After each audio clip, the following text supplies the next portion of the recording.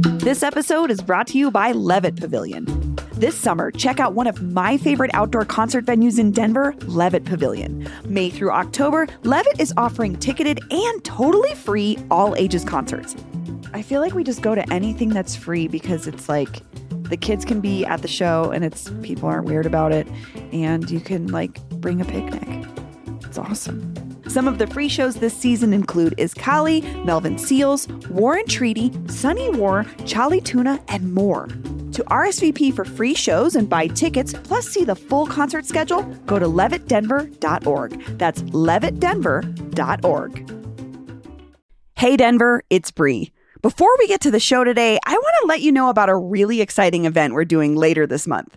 We're working with some cool people to celebrate all things Colfax, and we'd love for you to join us. The big show goes down July 20th, but first, we need your help. If there was a Colfax Hall of Fame, what person, place, or thing would you like to see commemorated? Give us a call on the Colfax Hall of Fame hotline at 720-500-5418 and give us your nomination. Today on CityCast Denver. Do you know when Colorado Casual doesn't apply? How about the fact that there's only one proper way to spell green chili? These are just two rules that we think every Coloradan needs to know, and we've got plenty more. Earlier this year, producer Paul Caroli and one of our favorite guests, former Westward staff writer Connor McCormick Cavanaugh, joined me to map out some tips and tricks for surviving Denver. Today is Monday, July 3rd. I'm Bree Davies, and here's what Denver's talking about.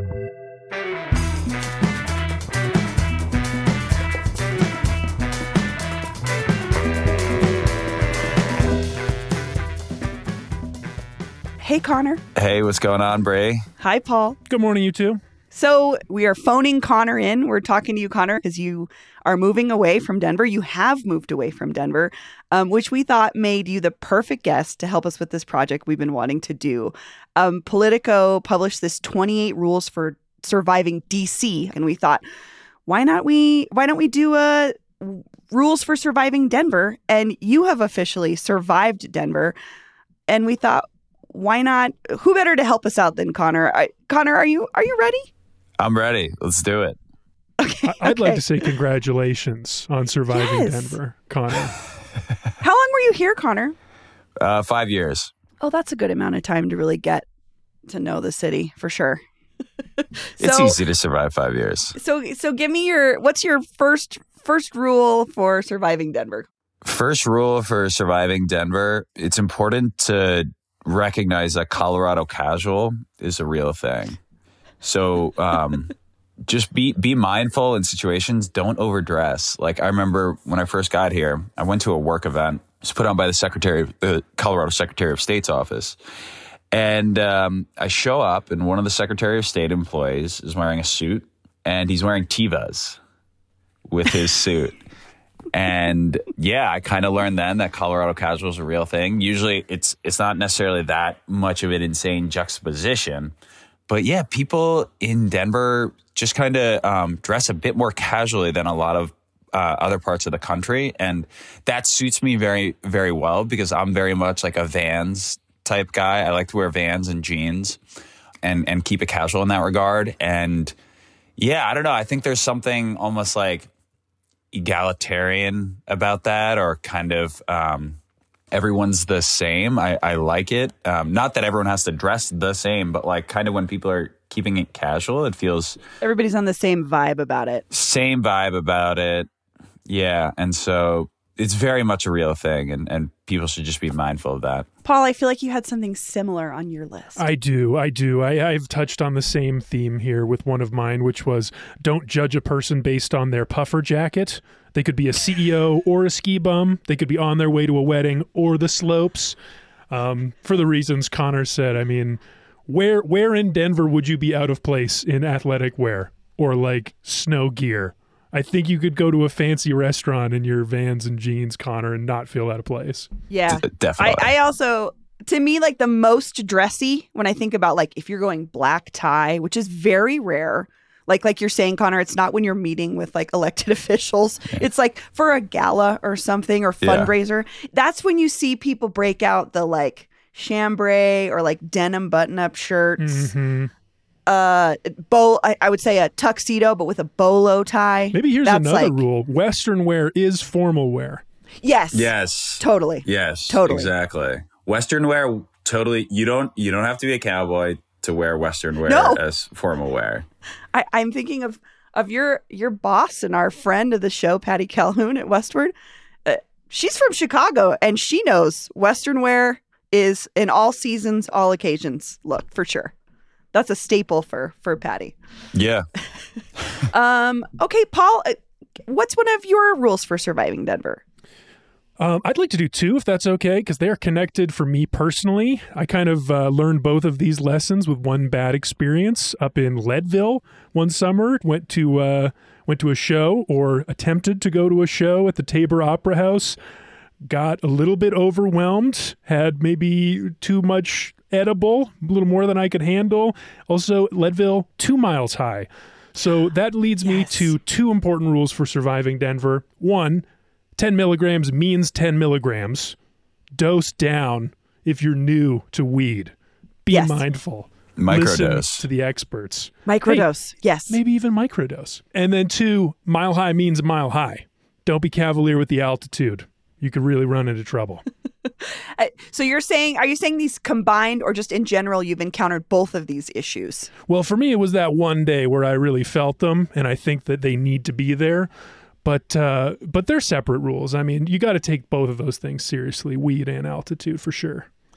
Connor, did either of these hit you? I think it's if you're having people from out of state visit, especially folks who are a bit older, just like kind of monitor them about the altitude stuff. And then, so I think it's important for people not to like overdo it on the weed. I think, we've heard a lot of stories about folks going to Amsterdam years ago for the first time and getting super high.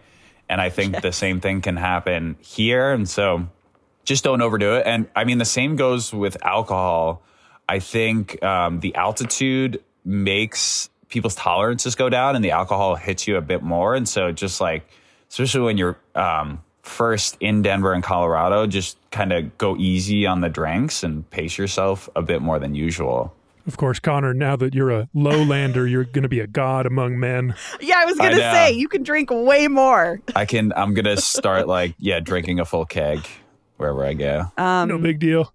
I also have just one more thing to add to the altitude thing. Mm-hmm. It's perfectly acceptable, also in professional settings, to bring extremely large water bottles to meetings. That's with on you. my list. Is it? Okay. Yeah. So I think about every time you go to any kind of meeting, but you're in like a corporate setting and you're at a giant conference table and people have like 2-gallon water bottles with like shred the NARS, I don't know, whatever, no pain, no Jane stickers on their water bottles. And this is totally professionally acceptable.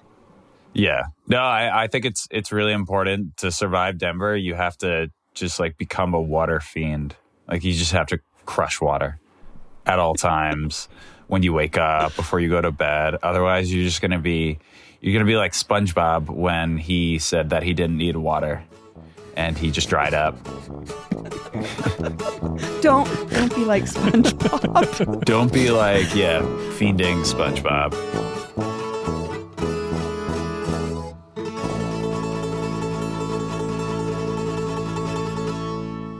Okay, Paul. Okay, I got a fun one.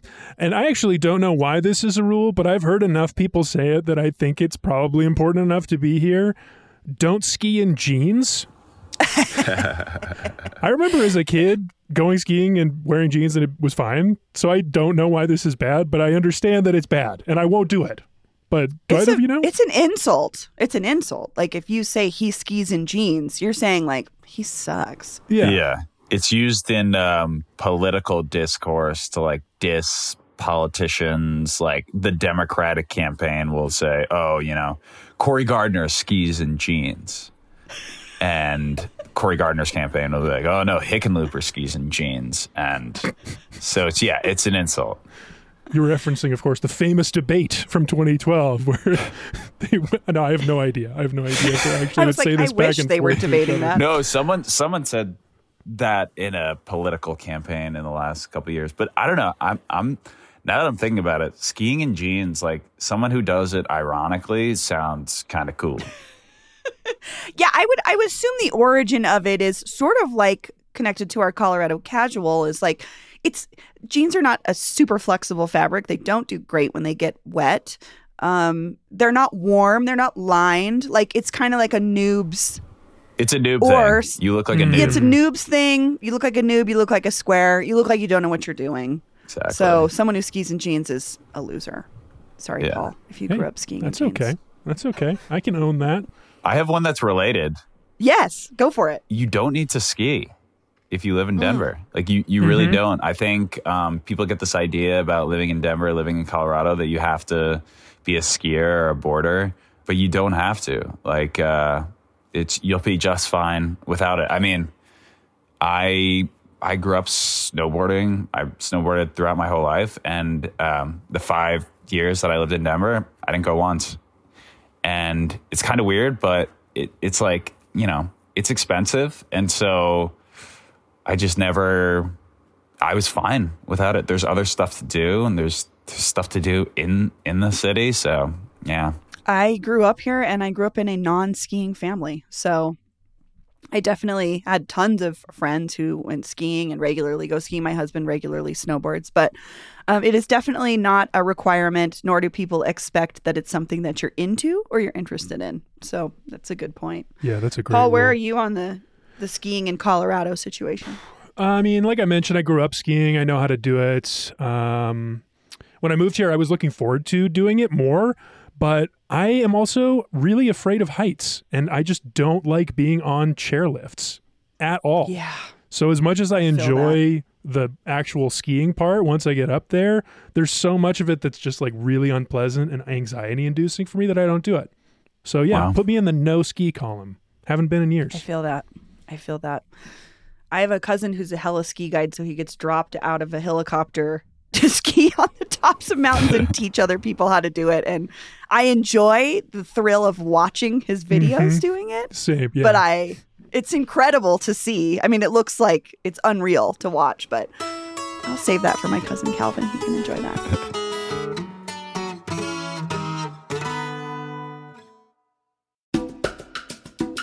This episode is brought to you by the Colorado Wine Board. Because the wine community here is like surprisingly robust.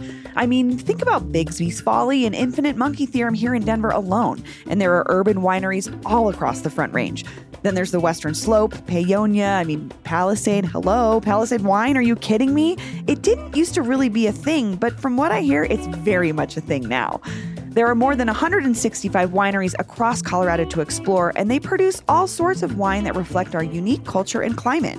So finding a label that you're going to love is easy, no matter where your adventure takes you. Discover it for yourself and support local winemakers at coloradowine.com. That's coloradowine.com. Okay, who's next? I can go. Yeah, I've got a big one. This one's a huge can of worms. I feel that I know what you're going to say. I mean, it's maybe the biggest one. And maybe we can talk about the wording of how we want to phrase this, but don't say you're a Denver native. It's an ugly term, and it only highlights the fact that this city was built on Arapaho and Cheyenne ancestral land. Yes, I would agree. I would.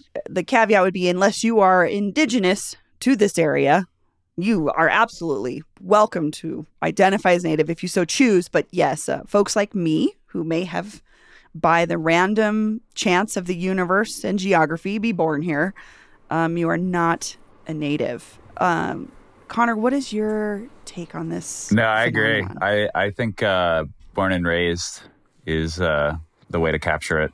I think it's easy, and that way you're not saying anything that could be misconstrued or be inaccurate or disrespectful. Yeah, the disrespect part is important. It's exclusive. It's like Denver's for me. Like when you say, oh, I'm a Denver native, it's like, oh, this city's for me.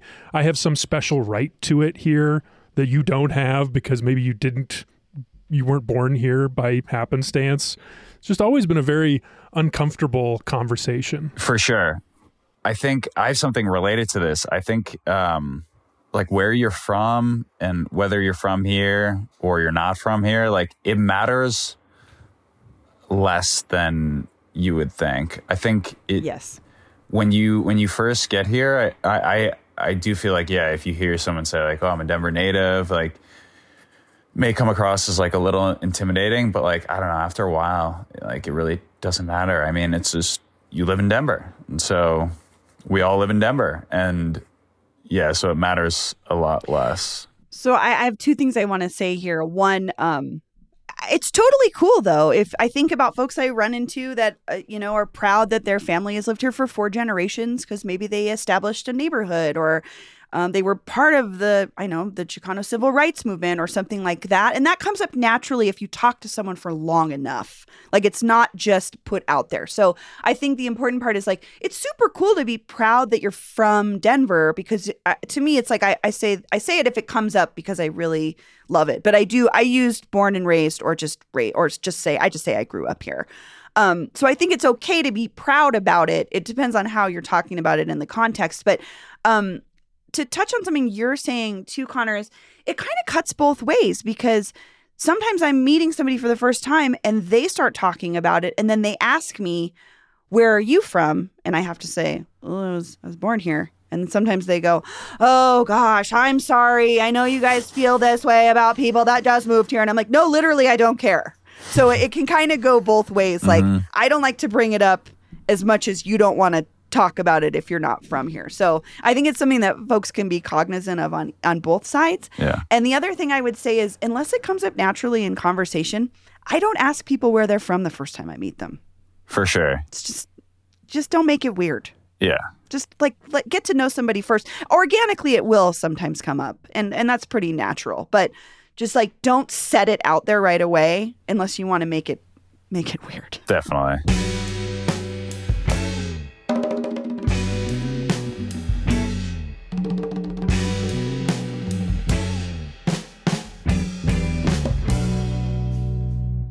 I have one that's just kind of like, maybe it's not a rule. It's just one of those narc things.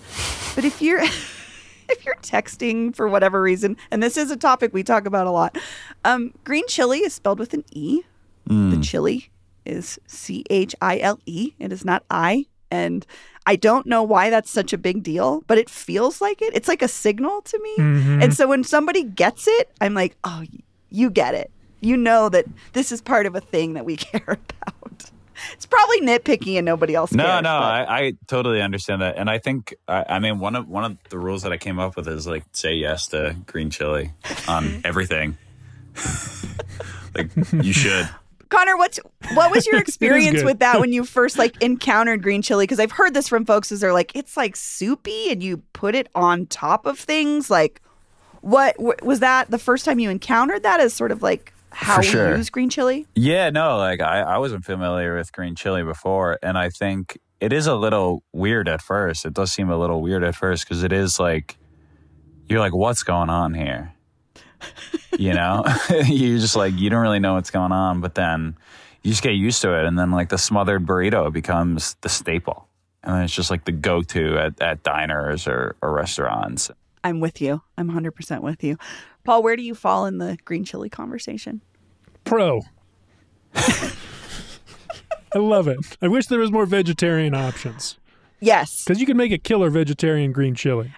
I would say my concern would be like, I don't understand how you replace the pork element of green chili. It is a different thing. You don't think it's but it's something you could make a comparable option to, is what you're saying. Yeah, I sometimes just don't ask what's in it.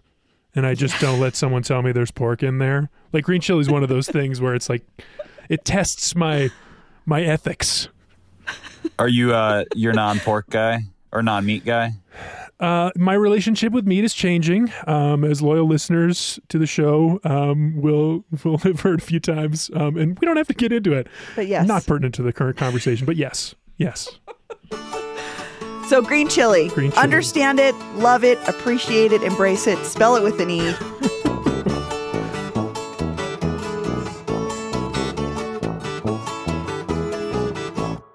Connor, do you have another one? I mean, one is, if you spot like a celebrity in Denver, like a Denver celebrity, that's a pretty big deal. I mean, like go. You can like freak out a little, go take a picture with them. I don't know. There aren't like a ton of celebrities in Denver, so if you see one, it's really cool. I feel like you are alluding to maybe your favorite kind of celebrity that you might see here, which I would say is professional sports players. Those are probably our closest. For sure. Like it's a big deal. To regular celebrity sightings, yeah. Peyton Manning. If you see Peyton Manning, like that's a really big deal. Do you have one? Do you have a celebrity sighting, Connor? Joe Sakic in Vail. That was really cool. I saw him on a mountain e-bike with his wife and daughter. John Denver singer-songwriter was playing Rocky Mountain High in the background. Joe Sakic rolled up. People were like, Joe. He's like, yeah. He had just won the Stanley Cup this past year. So that was cool. That is cool. Paul, can you give, for listeners who are unfamiliar, can you give a little background on Joe Sakic for us? He's the current, I think his title is president of hockey operations for the Colorado Avalanche. He was the architect of the most recent Stanley Cup run, and he also captained the team to the two cups they won in 96 and 2001. It's kind of a big deal. I mean, that's just not any regular Denver sports celeb. He's on the Mount Rushmore of Colorado athletes for sure. That's a different show. We'll do that one next time when you come back. My best friend Casey worked at the Cheesecake Factory like 20 years ago, and she used to wait on Shannon Sharp all the time. And she was like, you have to remember, Denver 20 years ago didn't have a wide variety of restaurants. So Cheesecake Factory was probably one of the bigger ones that you might see a celebrity at. So, have you heard about when the Quebec Nordiques moved to Colorado to become the Colorado Avalanche? The hockey players went to the Cheesecake Factory. It was like Sakic and some others, and they were legends in Quebec City. And then they got here and nobody knew them, and so they couldn't skip the line at the Cheesecake Factory. So they had to wait like an hour and a half. Oh, Paul, this is like... I love that. Right up your alley. It is. That's really nice. That's really nice to think about. Okay, Paul, you have one last rule for surviving Denver that you wanted us to end on. Yes. What's that? Well, it's a rule, but it's also got one major exception. So the rule is leave no trace, which is, of course, the rule for when you go out hiking. Don't leave your Cliff Bar wrapper next to a bush on the ground, because if everybody did that, the mountains would be full of garbage. But the exception to leave no trace is if you come and you spend 5 years putting together a solid track record of quality journalism and you help people understand their city better, then yeah, that's the kind of trace that's nice to leave. So nice. that's the goodbye from us, Connor. Thanks for doing it. Thank you. Really appreciate that. I'll second that, Connor. I often reference your work when, especially talking about issues around homelessness and politics here in Denver. You did such a great and thorough job reporting here, and we really are going to miss you. Thank you. I took a lot of pictures. Right? That's it. What is it? Leave nothing but footprints, take nothing but pictures. Love it. Leave no trash. That would be great if people followed that. But I think we know, all of us, from being out and about and hiking, maybe, people aren't great about it. Pick up your poop. That's the last. Pick up your dog poop, please. Pick up your dog poop. Please pick up your dog poop. I don't think that's a rule for Denver. That's a rule for humanity. Please pick up your dog poop. Leaving it in a bag at the trailhead does not count as picking up your dog poop. So pick up your poop and be grateful for Connor's work. Paul, Connor, thank you so much. This was really fun. Thank you. Appreciate it. Thanks, Bream.